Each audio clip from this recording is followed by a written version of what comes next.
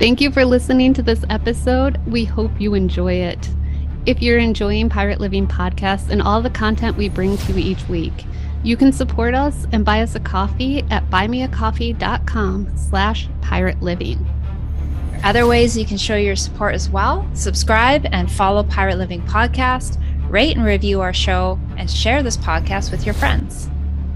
You can find us on Instagram at Pirate Living Podcast to keep up with the latest episodes, awesome guests, and bonus clips.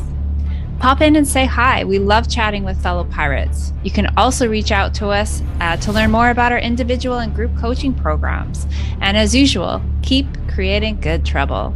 And now, on to today's episode.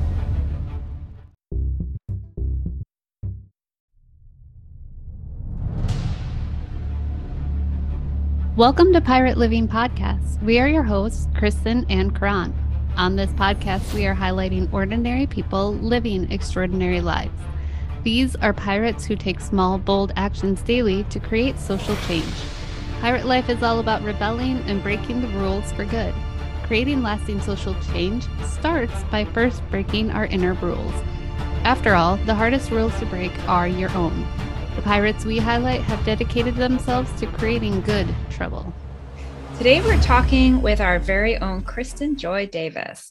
Kristen is an educator and a language story coach and author. She has been working in the education field since 2005 as a teacher, tutor, and director. She is the founder of Language Ninjas and the co-founder of the very own Pirate Living Podcast, as well as her new podcast, The Purposeful Parent. She has just published her third book, My Words Are My Wand. And if you haven't grabbed your copy yet, please do it now. Hit pause, go buy it, and then come back. Mm-hmm. So Kristen, we get to talk and highlight really cool pirates every week. And I'm excited to turn the tables here and dive into your pirate journey. So why don't you tell us so we can learn how you got to where you are here today? That can be a story. Trying to think where to start, because I've been learning how to do this briefly and also longer too. So everything ties together. So let's start with briefly at the very beginning. When I was in kindergarten, going way back, I was paid to talk. And I did not talk in kindergarten unless I was made to. And I remember, so my mom told me that my kindergarten teacher wanted me to go to special education. And she was like, no, she talks a lot at home. She's fine. Doesn't need that. So instead I went to a child psychologist, and the idea of how to get me to talk was bribe me.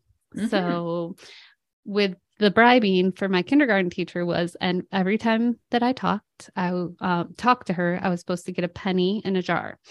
And at the end of the school year, however many pennies I had, we were supposed to go shopping with them. And I remember a couple of things. First, I remember raising my hand and just being like, I don't want to talk to her, but I have to because I'm getting paid. Like, I'm getting bribed for this. And the other thing is, we never went shopping. And this is in the 80s, like late 80s, but still, this is in the 80s. Like, even if I only talked 5 times, we could have gone and gotten a piece of candy. There would have been something we could have gotten. So there's no way I only talked like 4 times or less. So did you get to keep the penny, or did she keep? No, she had them. I never saw them. That's bullshit. It is. Because, I mean, like I said, the 80s, you could have gotten something in the 80s for 5 cents. Absolutely. Hubba bubba. Yeah. Yeah. So even if I only talked 5 times within that time, I could have done something. So, yeah. So anyway, during school, for a while, I was bribed, if I'd get stickers and those stickers would lead up to something, I would be praised by teachers if I talked. I remember boys coming up to me, tapping me on the shoulder and going, "Hey, Kristen." I'd be like, "What?" All annoyed. Just, "What? Why are you talking?" And then they'd run away and be like, "She talked." So yeah, that was most of my school life. Like in high school, I was very selective with who I talked to, hung out with. And it wasn't until college that I finally felt like I could free myself and open up from that shell that I'd been in. And I was just like, woohoo, people my own age, I can socialize. But yeah, so it took me a long time to really start figuring out who I was and what I wanted. But part of that was I went to college for elementary education. And along the way, so most people going into elementary education, like when they went into college, when they came out, they could pretty easily get a job. When I came out, there was this really weird boom of like not enough openings, too many teachers, not enough openings. And so I kept applying for jobs. I was substitute teaching and I kept getting like, sorry, you don't have experience. Like, what do you mean I don't have experience? I was substitute teaching, not experience.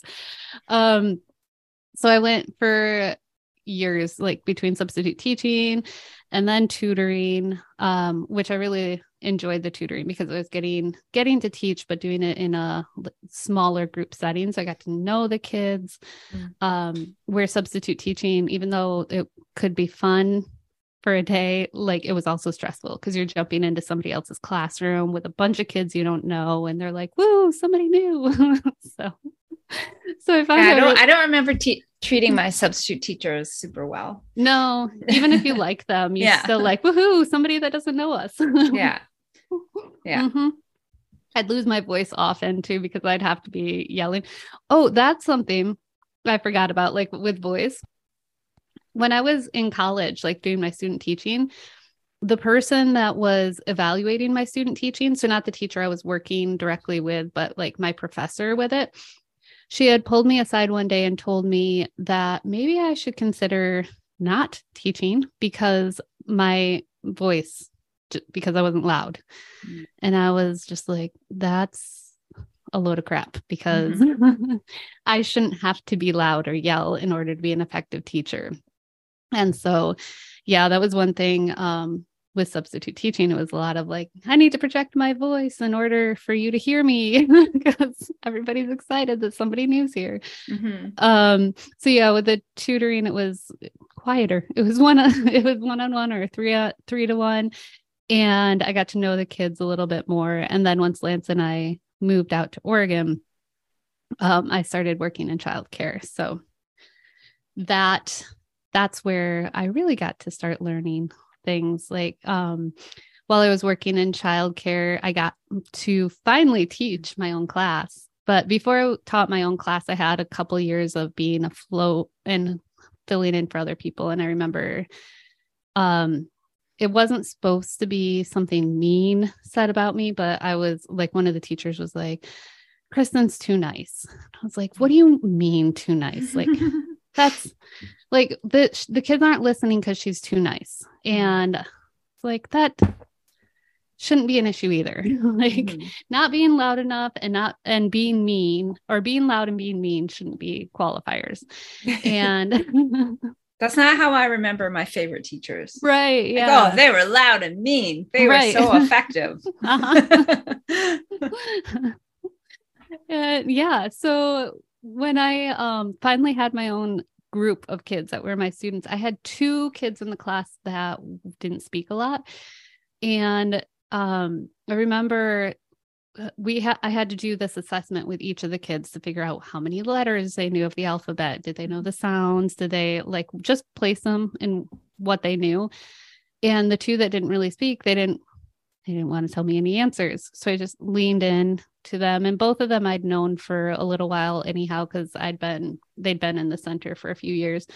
And so it's like, hey, I get it. You don't want to talk. Sometimes I'm going to need an answer from you that you can just shake your head, yes or no.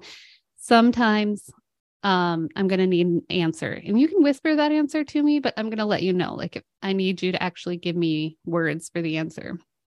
So we built a rapport up that way. And honestly, by the end of the year, like, they went off to well, I saw them both for their kindergarten year too. And then they went off to public school for first grade. And both of them were like out of their shells so much from where they were that I was like, man, I wish I had that when I was younger, just that permission to talk or not talk.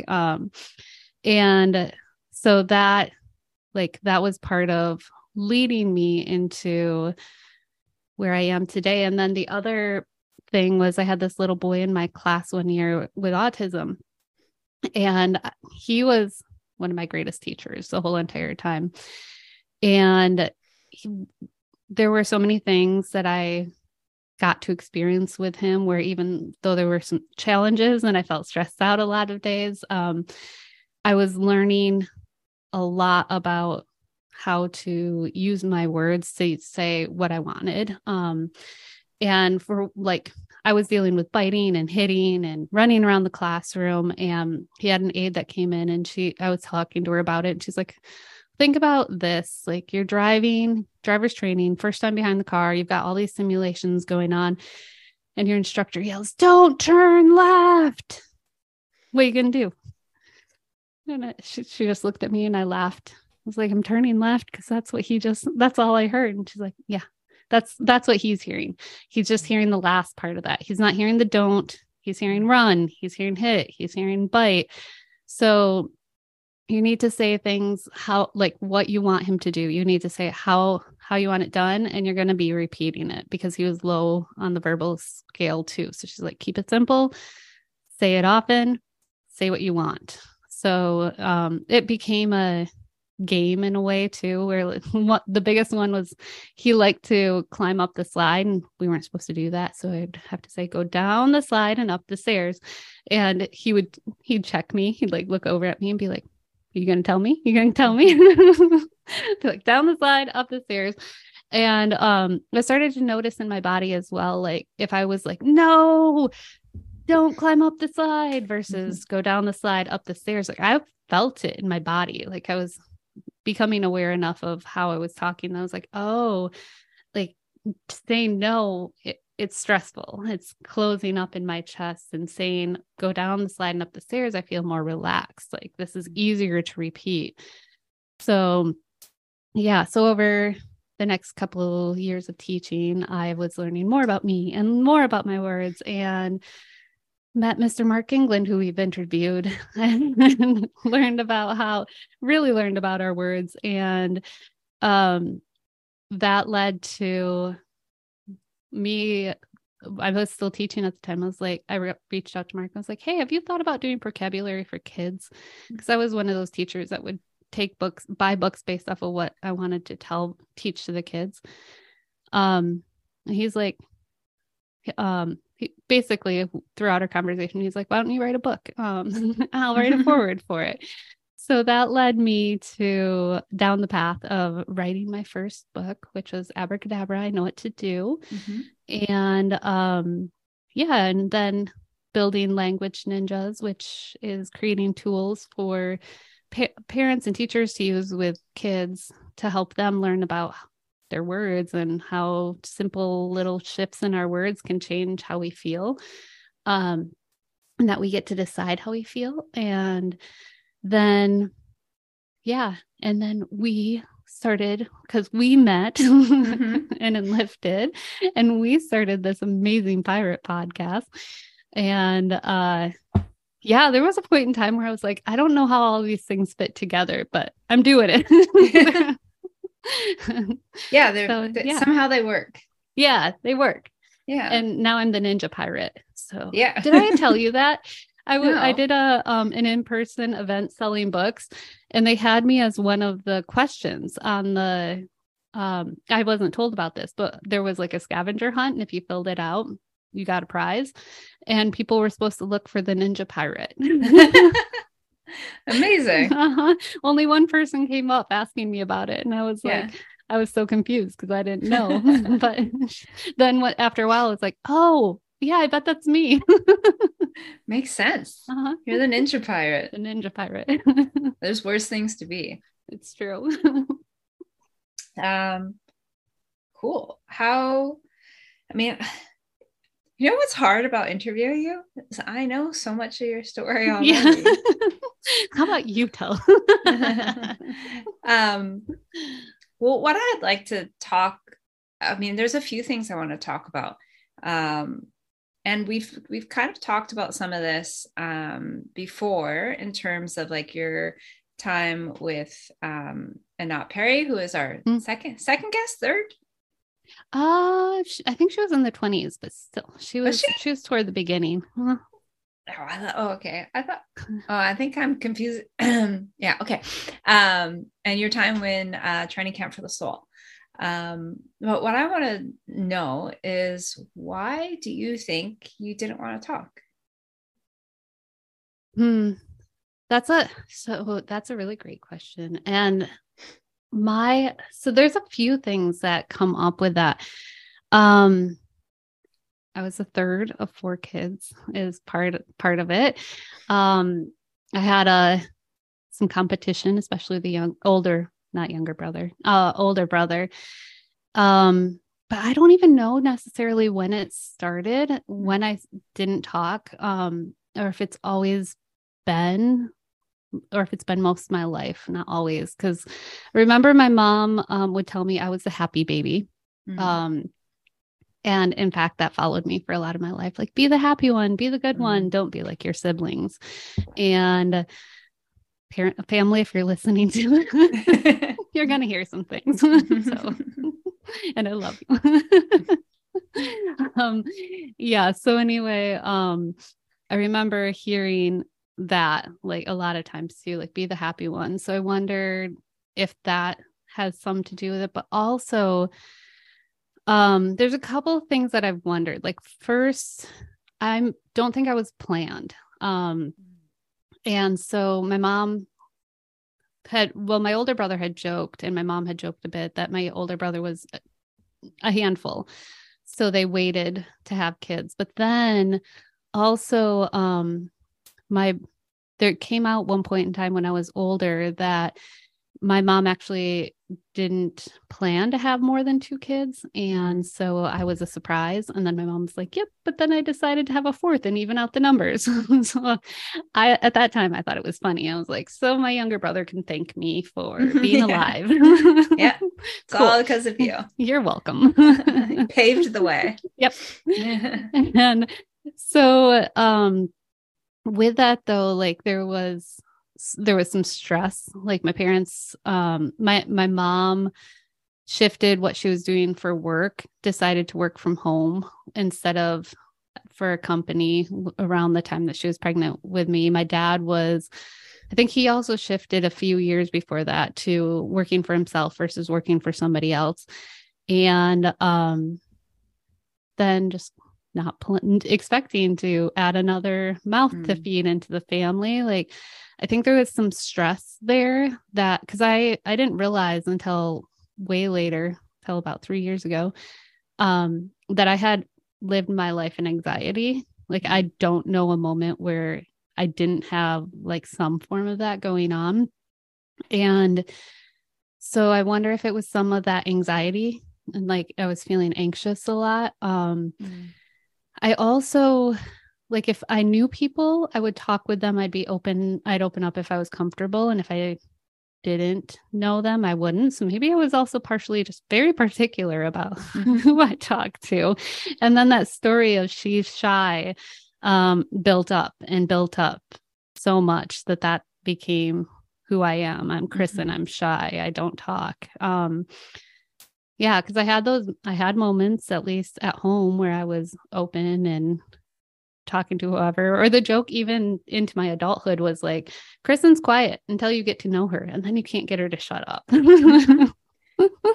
So yeah, that's what I wonder, if it was a combination, but also that whole Kristen's shy.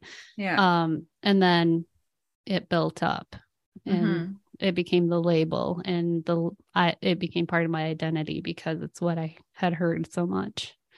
Yeah. I mean, I really resonate with that, because I was always the shy kid, and like, even to like coaching group classes, I mean, I remember before I started coaching at the gym, my coach, when I joined like the competition team, and all of a sudden was around new people for the first like year, my coach was like, "Do you ever talk?"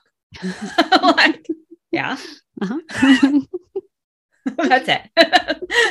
Yeah, I do. And yeah, it's you do get that label of, oh no, she's the shy, quiet one. And so yeah, you kind of live into it, or you're the introvert or whatever.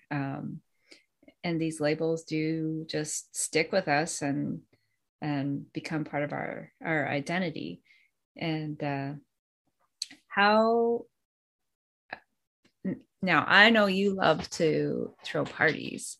So how do you think you've shed that identity as the quiet, shy one to the one who now loves to throw parties and festivals and create community? That I can thank a lot for the time with Anat and training camp for the soul. Because so the way she does it now is an online program, like a 90-day online program. I am not sure if I'm going to guess if I had done the program that way, for me, I wouldn't have leapt into it the way that I did, going into a cabin in the mountains with strangers where we're all just like, we're going to dig into these stories and these beliefs that we've grown up with and spend 5 days digging deep into it. And then you know the people, you get to know them. And then from there we had 90 days of support after that. So I think the in-person part and then having the support of Lance really helped for me to follow through. Yeah, we dug deep into stories, dug into childhood, like getting down to the root of like the shy child, that story that's there and the limitation that was there because of that story, that idea of that's who I was. But first, some of the things that we did at training camp, we did some breath work. We did some trauma release exercises, and we did digging into like those beliefs, those patterns that we've developed. And between all of those things, I had one point in time where my body just started releasing, like, those videos, the video that Mark likes to show of the polar bear shaking, which I'll try to remember to to put in the show notes. But that's basically my body was just doing that shaking and releasing out 36 years of anxiety that I'd had built up. And I remember I'd done some yoga, I'd done acupuncture beforehand. And I remember going to acupuncture and I'd be asked, like, how are you feeling today? And I'm like, good, but there's a buzzing under my skin. And he'd be like, what do you mean? I'm like, just feels like there's bees buzzing underneath my skin. Like their wings are just under my skin. And so I remember noticing, and on some days when I'd go to acupuncture, noticing that and talking about it. After my body went through like that full release, and I was finally done shaking things out, I was like, I looked at Anat and I said, my hands are buzzing or tingling. And she looks at me and she's like, yeah, that's normal. This is your first time doing this. And I was like, no, wait, only my hands are buzzing. And I was like, this has been a whole body thing up until this point. So feeling like how my body could feel without that tension and without the buzzing for the first time too, I was just like, oh, this is nice. It's like a peace. Yeah. And so being able to release that and finally getting to notice, like, my body can feel something other than this. Like I can notice if I'm starting to feel anxious or nervous or different things, like, okay, my body's building up. There's some tension here. I can allow it instead of trying to fight it and push it down. And then Anat also had these affirmations that she gave to us to play, and I would play them every morning getting ready. And so I was just like, I made this change. I don't want to go back. Like, I am going to do everything I can to cement it in. So I spent time getting these things in and rewriting the stories and the beliefs from I can't talk to people or I'm shy or whatever to telling myself that I am the life of the party and I create connections and I welcome people in. I'm open, I'm vulnerable, like telling myself that these are all good things, good qualities to be open and to welcome people in. And it was day after day of reminding myself and cementing that in, and then allowing myself to look and see where that's actually true too. Like, oh, I've made these friendships. These people want to talk to me. These people are enjoying my company. So allowing myself to see those things instead of telling myself, no, they don't want to hang out with me.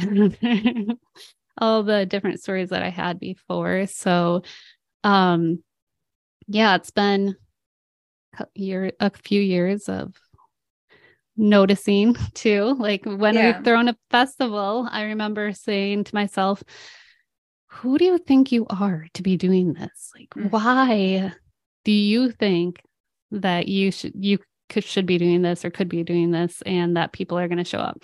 And then because we'd had time of working on those stories and building our corner person, I was like, hi, I'm Kristen Joy Davis. Nice to meet you. So it's like I had was able to build that person to go beside the Billy voice and that's there also. I mean, like, hey, you can do these things. So yeah, it's been a lot of practice. And so you left your job in education during the pandemic. Tell us about that and like why you decided to leave. How you came about that decision. Yeah, it's funny because I've been thinking about this one a lot lately. In terms of like, oh God, why did I do that? Or like, no, I'm not. I don't plan to go back there. Although I'm sure I could. At one point in time, they were offering bonuses to come back. I was like, that's not enough of a bonus anyway. No. It was like $250. So yeah, it's been a little more clear to me about the lead up to it because before I think I was along the lines of, or I would have said I did it partially because I knew this job, it wasn't for me, but really there's even more to it. And it's simpler. I was burning out hard and fast. I had worked the job for 6 years, and for some of those years I was fighting to get time off. I had to, almost every time I'd ask for time off, I was getting denied because somebody else was already off or different things. And then we only got like 7 days off a year. We're working overtime, and I would go into work in the morning not knowing necessarily when I'd get off from work. And so that in itself was a form of like a trauma of being like, I'm in fight or flight the whole time. And on top of that, I wore so many hats. I was a bus driver. I was team lead. I was a classroom teacher. And I didn't feel like I could do any of those jobs fully, except for the bus driver, because I got pulled out of the classroom to go do it. I mean, like, I hope you fully Yeah. did your bus driver job. Yes. Just leaving kids on the side of the road. Exactly. You know. Yeah. Not today, kid. Nope. Not after yesterday. Take a cab.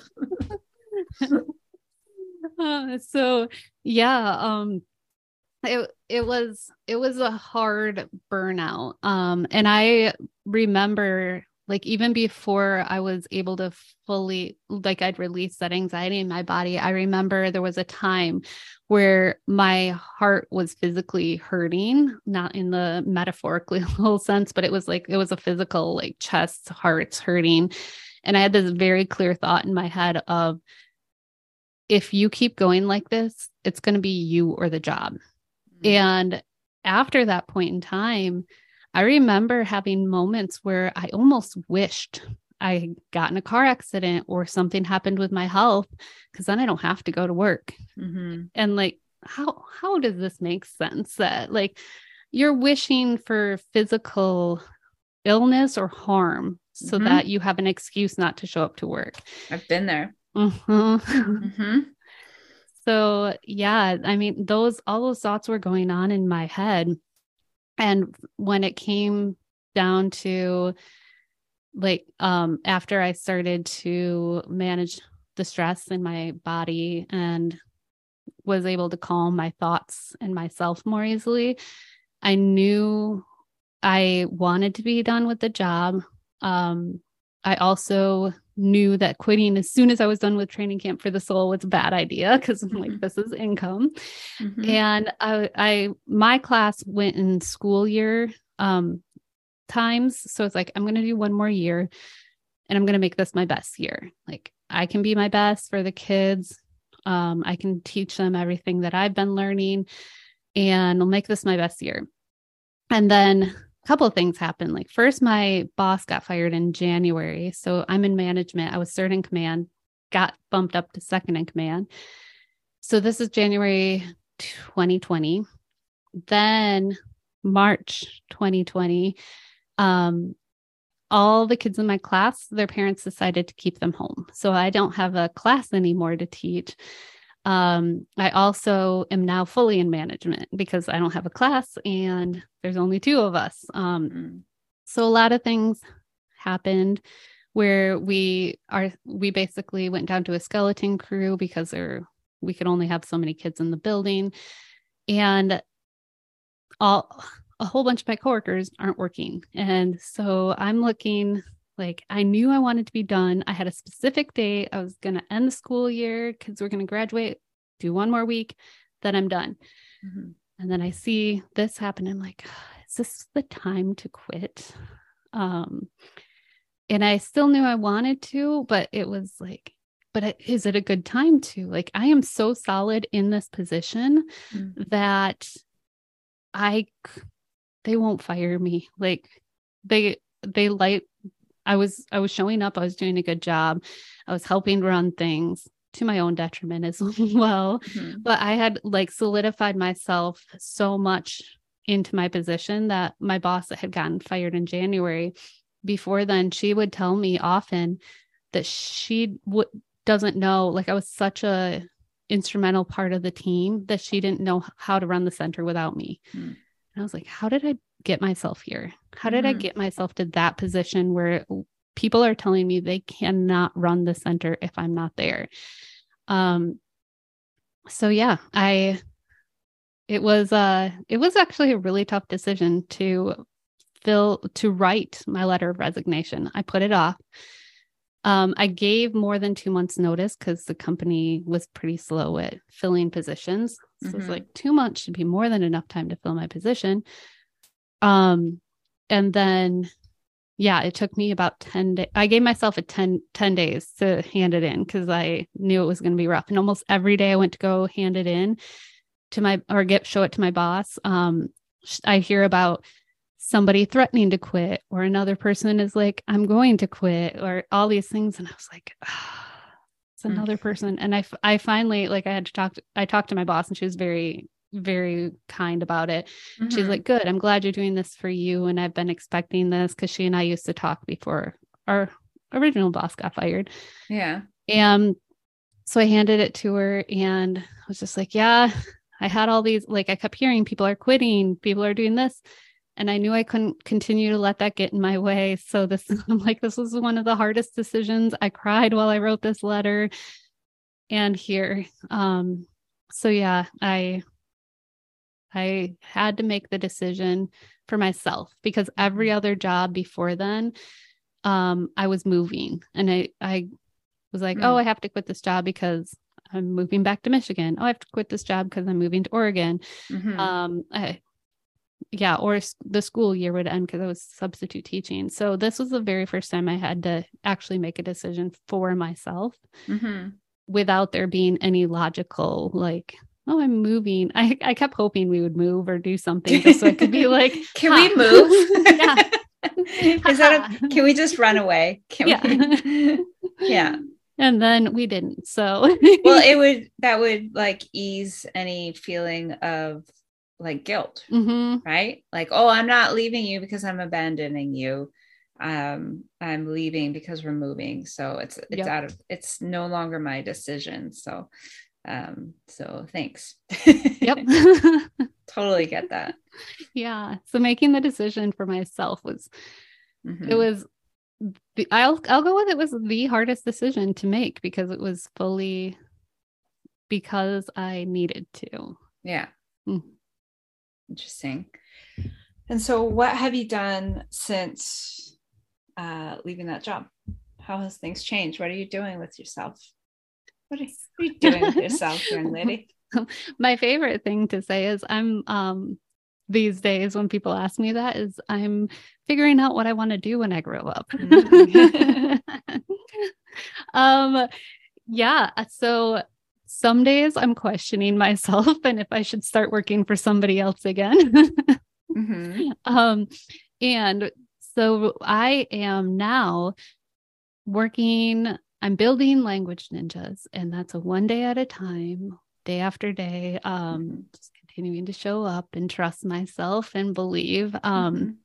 But so Language Ninjas is brand, and it's I've been building tools with the help of Rachel Badel, who did graphic design and illustration for me, but building tools for parents and kids and educators to use to learn how our words are affecting us. But mostly, like, I finally gotten to the heart of what Language Ninjas is. It's the mind and body connection to the words. So like all of them go together. Your emotions are tied to your words, and those emotions are tied to your body, because we feel those things in our body. So if you're using words like don't go up the slide, you're going to feel that in your body, and your emotions are going to you're going to have certain emotions, like maybe anger, frustration.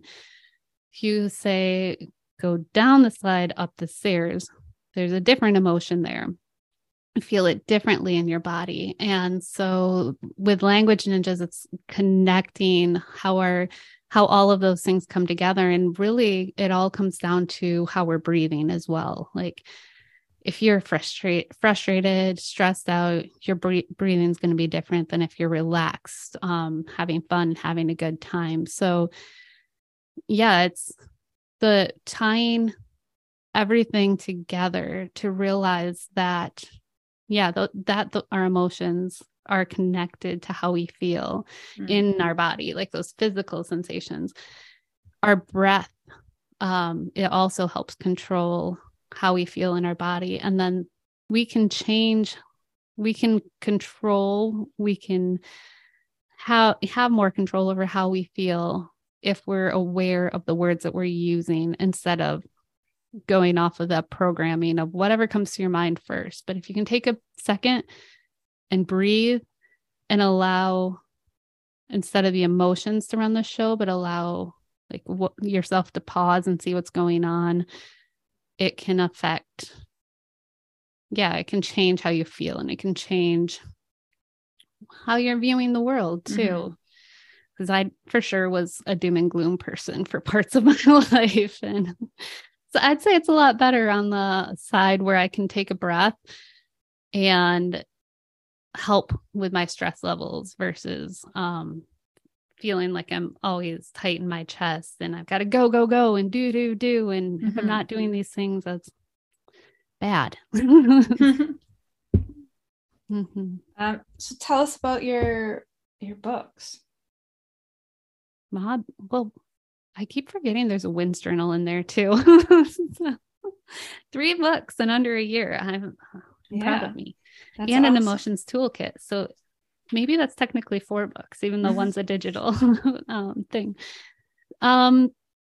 Yeah. So the Abracadabra and Know What to Do and My Words Are My Wand, the children's books, those are both.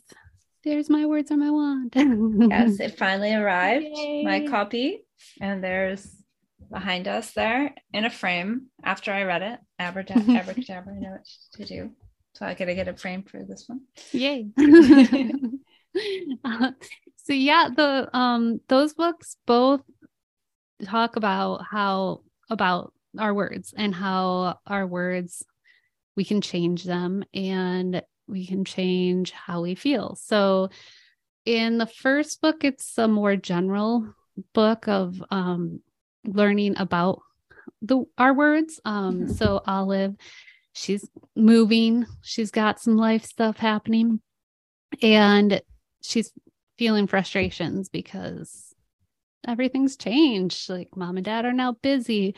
She's got to meet new people, and these people don't seem to be the friendliest. And she's got new teachers and new neighborhood. And so she learns about how Abracadabra, with My Words I Create, how she can change her words around from, like, instead of saying these kids are mean to me, looking around and she's saying, hey, oh, I see a friend, somebody over there. I can be a friend to them. I can choose to go play with somebody and be a friend to others. And so she's learning about how she can take control of her life by switching around her words. So instead of feeling like the victim of this situation, she's taking charge of it. And in My Words Are My Wand, it goes over the same type of idea, but with this one, instead of there being a magical creature right there helping Kai and talking him through it, he learns through a journal that he can take charge with his words. So he's had huge life change where his dad died, and he's dealing with that and all that's happening with his family, and learns how he's been giving his power away while fighting with his friends and arguing and blaming others for what's going on. So in that book, it's looking more at projections with the language type. So the first one it introduced all of the things: negations, projections, soft talk, but it focused slightly on soft talk and solid talk, like being vague versus, hey, we're going to go to the park after dinner. So this book is focused solely on blaming others. So the projections, and changing that around to a reflection of how, instead of blaming somebody else for what's going on in your life, how can you take charge and you take responsibility? So instead of mom's always yelling at me or I'm always getting into trouble, realizing like, hey, I can listen to mom, or I can be kind to my brother. I can make these changes, and hey, now I feel better too, because I'm not just fighting and yelling and getting upset. And with both of these, the idea is it's a practice. Like, you're going to have times where it's easy to do it. There's going to be times where you forget, and there's other times where but it's going to be hard. And it's a practice. So just getting introduced and learning about how we can change how we feel with our words. That's the idea behind that. So what made you um, dive into a topic like death in the second book? So there's two sides to this. So initially I'd been looking at thinking about chapter books, which I still would love to do, some like maybe graphic novel type thing where when they're ninjas, and have villain type people that they fight with that are like projections or negations. But they have a cooler name than that. So initially the mom and dad in that chapter, it was, or in that book, the chapter book, it was going to be that Kai is like the main villain is the guy throwing blame.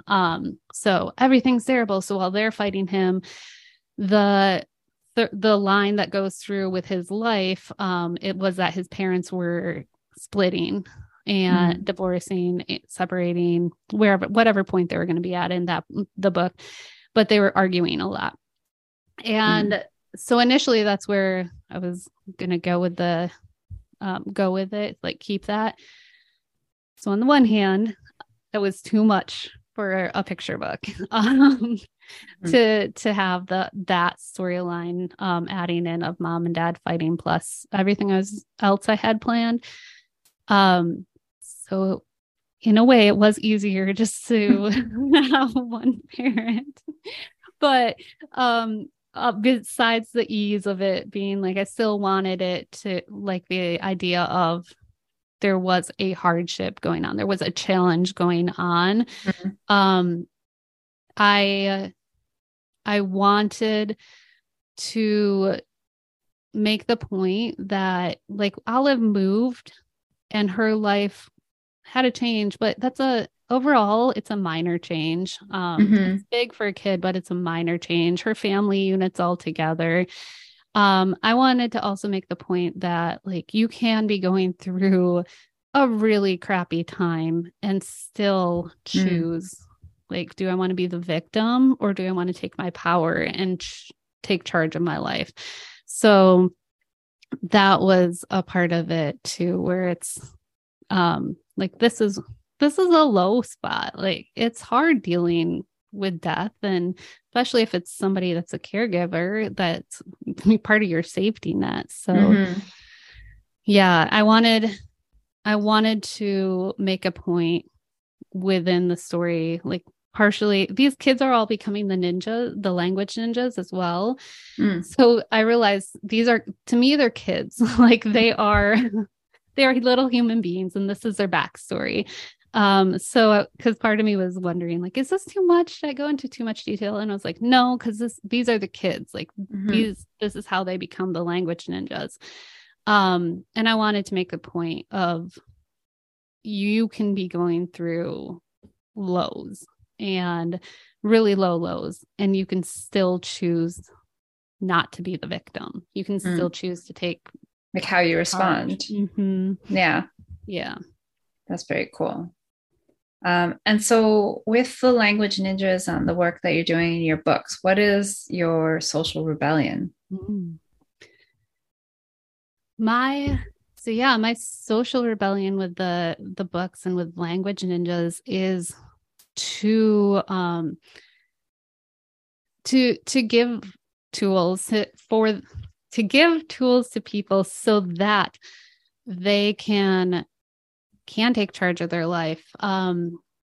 I have worked at one point in time, I was focused on like, I want to bring this to teachers because I've worked with so many teachers. And one thing I've noticed in all of my years of teaching, like through substitute teaching, through student teaching, tutoring, and I've noticed there are quite a lot of teachers that are the victim to the circumstances. I was when I didn't know when I would go home from work. Like I'm the victim here. Like I'm coming into work and I don't know when I'm going to go home. And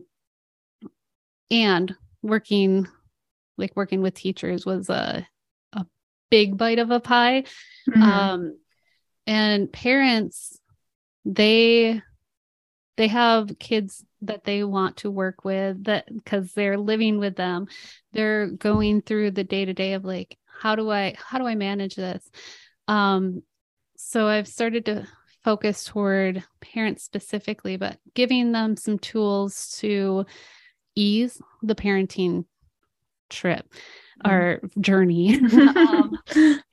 So that's the smaller rebellion. And in the grander scheme of all of this, like I'd love Language Ninjas to find its way into schools. Because what education is really what it's become, especially here in the US, is training kids to be part of the workforce. So you go to school during your parents' workday. You need to fit inside this box. Even though we're told we learn so many different ways, like you could be an audio learner, a visual learner, a tactile learner. They mainly teach auditory learning and rote memorization. And it's a lot of teaching to a standardized test these days. So it's focusing on your reading and your math to pass a test so that your school can get funding. And the curiosity is gone. The play is gone. And so what I really dreamed of at the beginning of Language Ninjas was my own school where kids don't have to sit all day. They can move around, where there's a playground in the gym area instead of like you go in and you kick around a ball, where you're combining together movement and play and learning all in one. So it's a holistic style of learning. When we read the book, Be More Pirate, my initial, what I want to do is take down the Department of Education. Yeah. Let's watch it burn.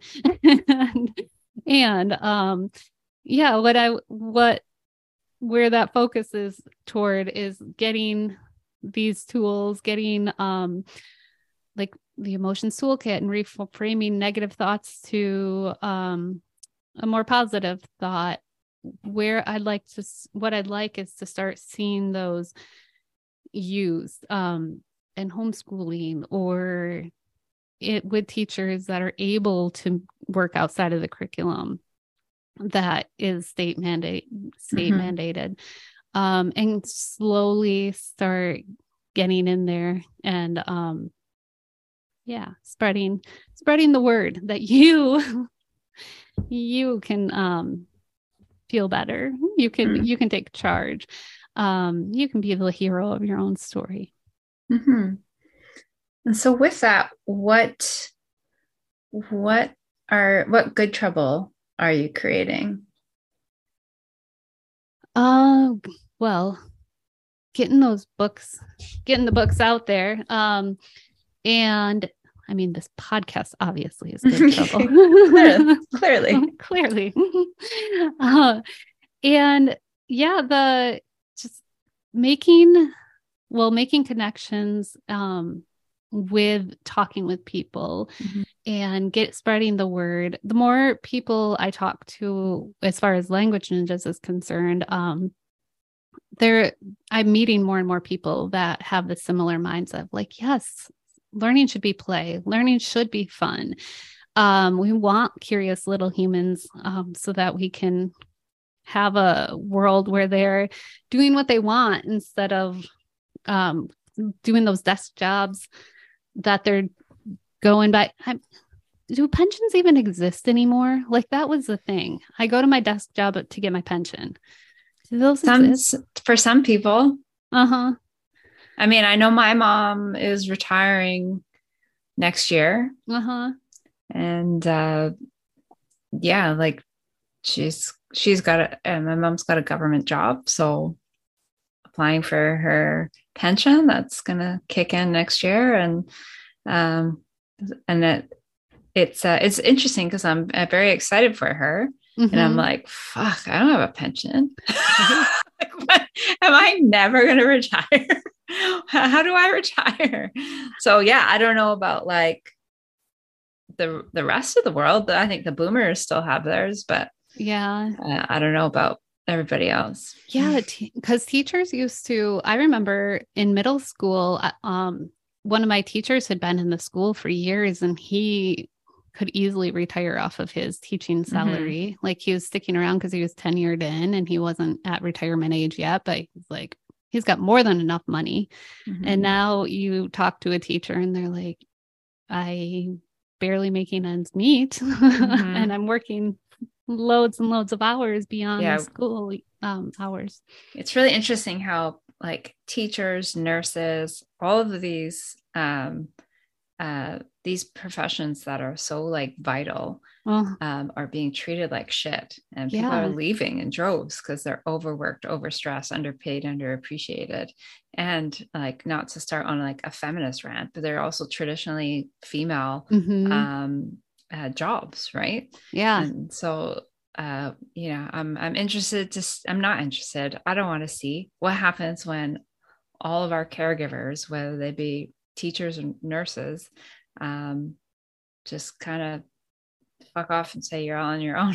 Like education collapses, healthcare collapses. Like, we need to treat our caregivers better. Anyways, a little rant. I know. And I'm trying to figure out now, like that's within the last 20 to 30 years that shift happened too. Yeah. Teaching used to be a good job. Yeah. Yeah. For sure. Yeah. So good trouble. Good trouble. Throwing parties is a good trouble too. So what advice would you give our listeners who want to start their own pirate journey? I would say the main thing, I mean, we've learned so much from so many people, but like the main thing is to get solid on what you want, figuring it out, and being willing to take a leap of faith in yourself, because sometimes we aren't always going to have it figured out what that next step is. Sometimes you're taking a step into the dark. I don't know what's going to happen.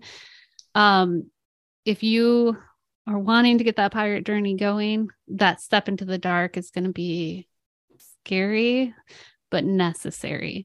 Because if you continue to stay in what you know and the safety and the security, you're going to keep on that path. You most likely can look straight ahead and be like, this road is what I'm going to be on from now until, as long as I keep to the safety. But you want to be on that pirate journey, there's going to be rough seas. There's going to be those scary moments. So being willing to step into them. And I will say, like, we've talked a lot about following your heart. Sometimes your heart is going to lead you in a direction where you're like, oh, I'm now broke. They have to get back on that path and be like, I'm going to go work for somebody else. So taking those leaps, and also knowing that there are times where your heart might lead you to like, oh, this was not exactly where I wanted to end up. So being willing to do what needs to get yourself back on track too, like to remember how it feels to follow your heart. But like the Brain and Heart comics, the Awkward Yeti ones, like heart can lead you too far sometimes. Well, and we had that conversation with Laurel Erica, right? Like, yes, sometimes you have to do other things to make money. Yeah. It's not necessarily that you're giving up on your dreams or anything like that. I mean, last year, this time, I started working for a safety company, like part-time, as well as coaching. And I mean, the lady that owned the company was great. Everyone I worked with was great. It like was soul crushing to do that. And last week I gave all of my stuff back to her because I don't have to do it anymore. Right. So there's a difference between following your heart and following your passions and doing what you got to do sometimes to make some cash. Yeah. So don't be afraid to do what you got to do sometimes to make some cash. Because there are options. There's options.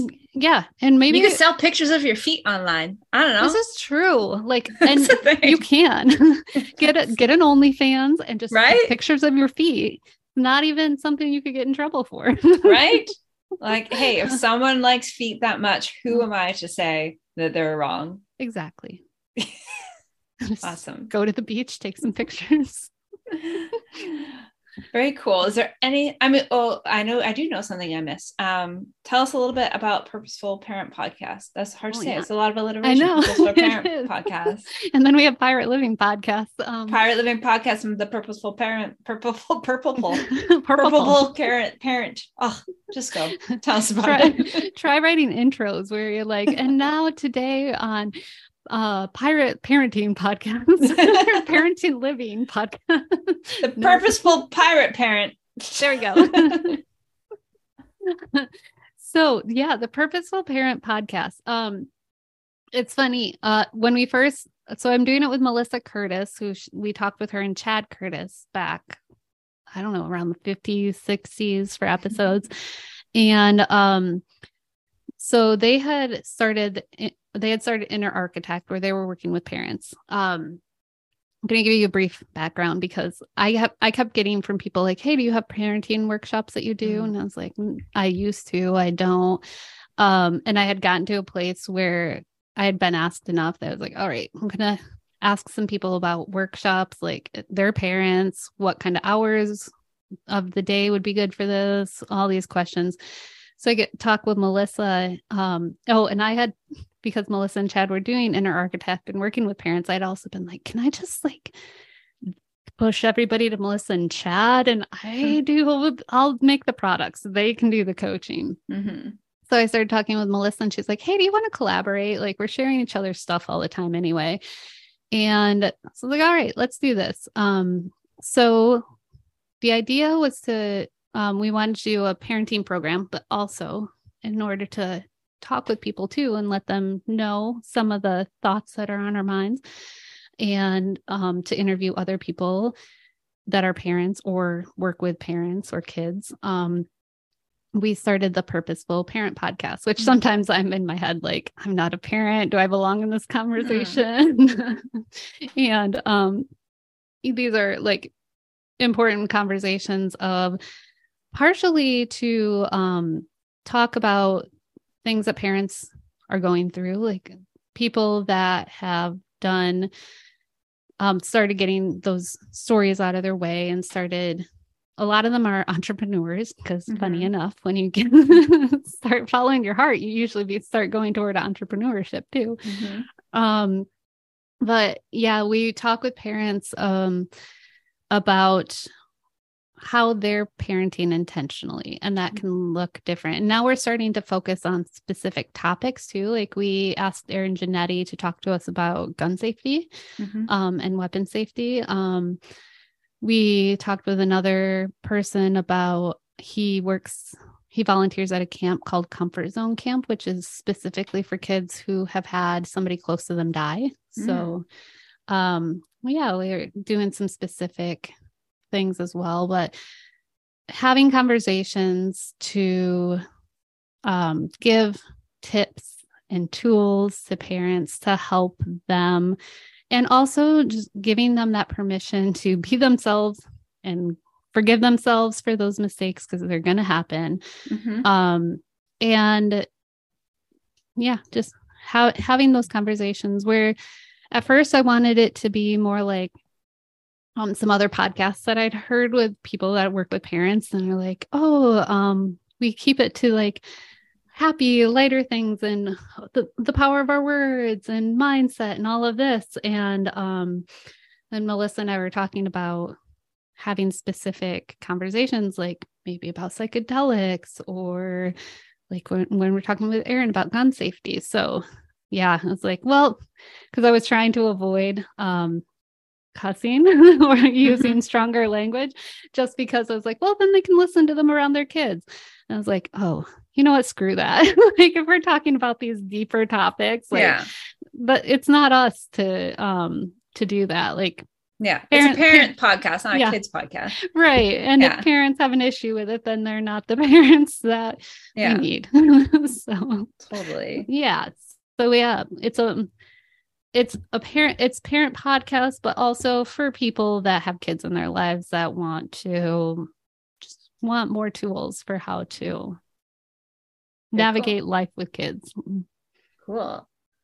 And where, other than the Pirate Living Instagram, where can our listeners go and find out more about you and buy your book and to all of the cool things? So the easiest place to find the books is Amazon, because I publish them all through there, and you can find them other places too. Like I found them on Barnes and Noble and online. So there's this website as well called bookshop.org. Yeah, bookshop.org. That if you go onto it and you put in a local bookstore, you can find the books to buy online through a local bookstore. So that's pretty cool too for supporting local. So anyway, you can get those there, or I have them on my website where I sign them and ship them out at KristenJoyCoaching.com. And then got Language Ninjas is the Instagram. And we've got, there's a list. I also have a Language Ninjas YouTube where there's a few little guided meditations on there. And I read my book, Abracadabra, I Know What to Do, out loud on there. So that's Language Ninjas on YouTube.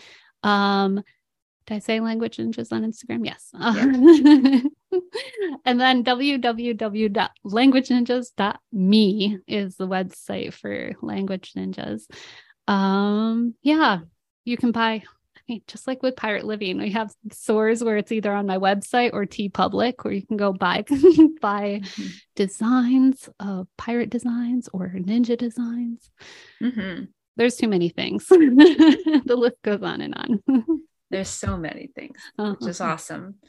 Well, this has been great chatting with you. As if we don't every week. As if we don't all the time. But just having that space to, share our own stories, because we don't do that. We like to highlight other people, and it's important to highlight ourselves and the work that we're doing as well. It's true. So stay tuned, because Quran's it's going to be coming up too.